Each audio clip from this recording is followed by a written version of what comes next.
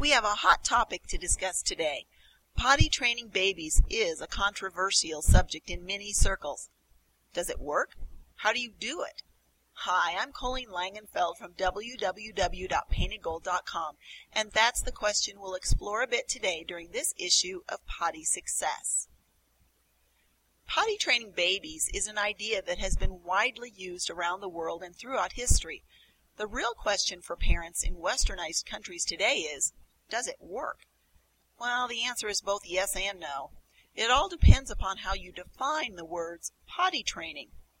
If by potty trained you mean a small child who can recognize the urge to use the toilet, get himself to the toilet, use it, and go about his business with no help from mom or dad, then potty training infants is not possible for several obvious reasons. A baby under the age of 1 who is still learning to walk cannot perform these simple tasks yet. Yes, I'm sure there are exceptions out there, as there always are. However, for parents needing to know if this version of potty training is a viable alternative to waiting until toddlerhood, for most children the answer will be in the negative. However, let's move on. If by potty training babies you mean working with your child's natural bodily rhythms in order to help your baby, connect the dots between the sensations her body is producing and using the potty chair, then, yes, potty training an infant can result in some advantages. Simply put, to potty train an infant, a parent will carefully and continuously observe their baby's bodily cues for urination and elimination. When a parent notices that a child is about to go, the parent quickly gets the diaper off and the baby over a potty chair so that all waste goes in the chair and the diaper stays as clean and dry as possible. Obviously, as the baby grows into toddlerhood, this child will be very familiar with using the potty chair.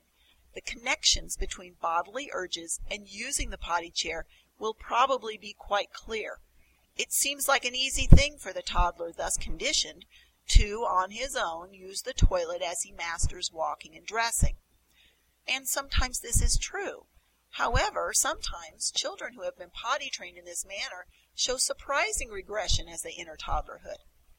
Potty training babies involves a great deal of effort on the part of the parent.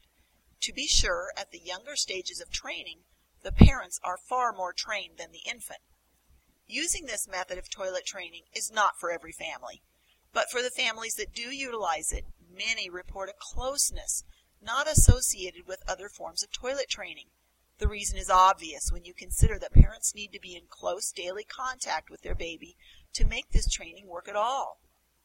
So is potty training babies the right method for you and your child? Only you can decide that. Carefully consider the effort involved and what you can reasonably expect as results. The bottom line is, of course, that no matter what potty training method you use, starting early when your child is a baby or waiting until toddlerhood, your child will get trained. How you get the job done is up to you. And that's today's issue of Potty Success. Use these podcasts to create a better potty training experience for you and your child. If you need more mothering ideas, be sure and join us at www.paintedgold.com, a resource site designed to help you, Mom, make things better every day.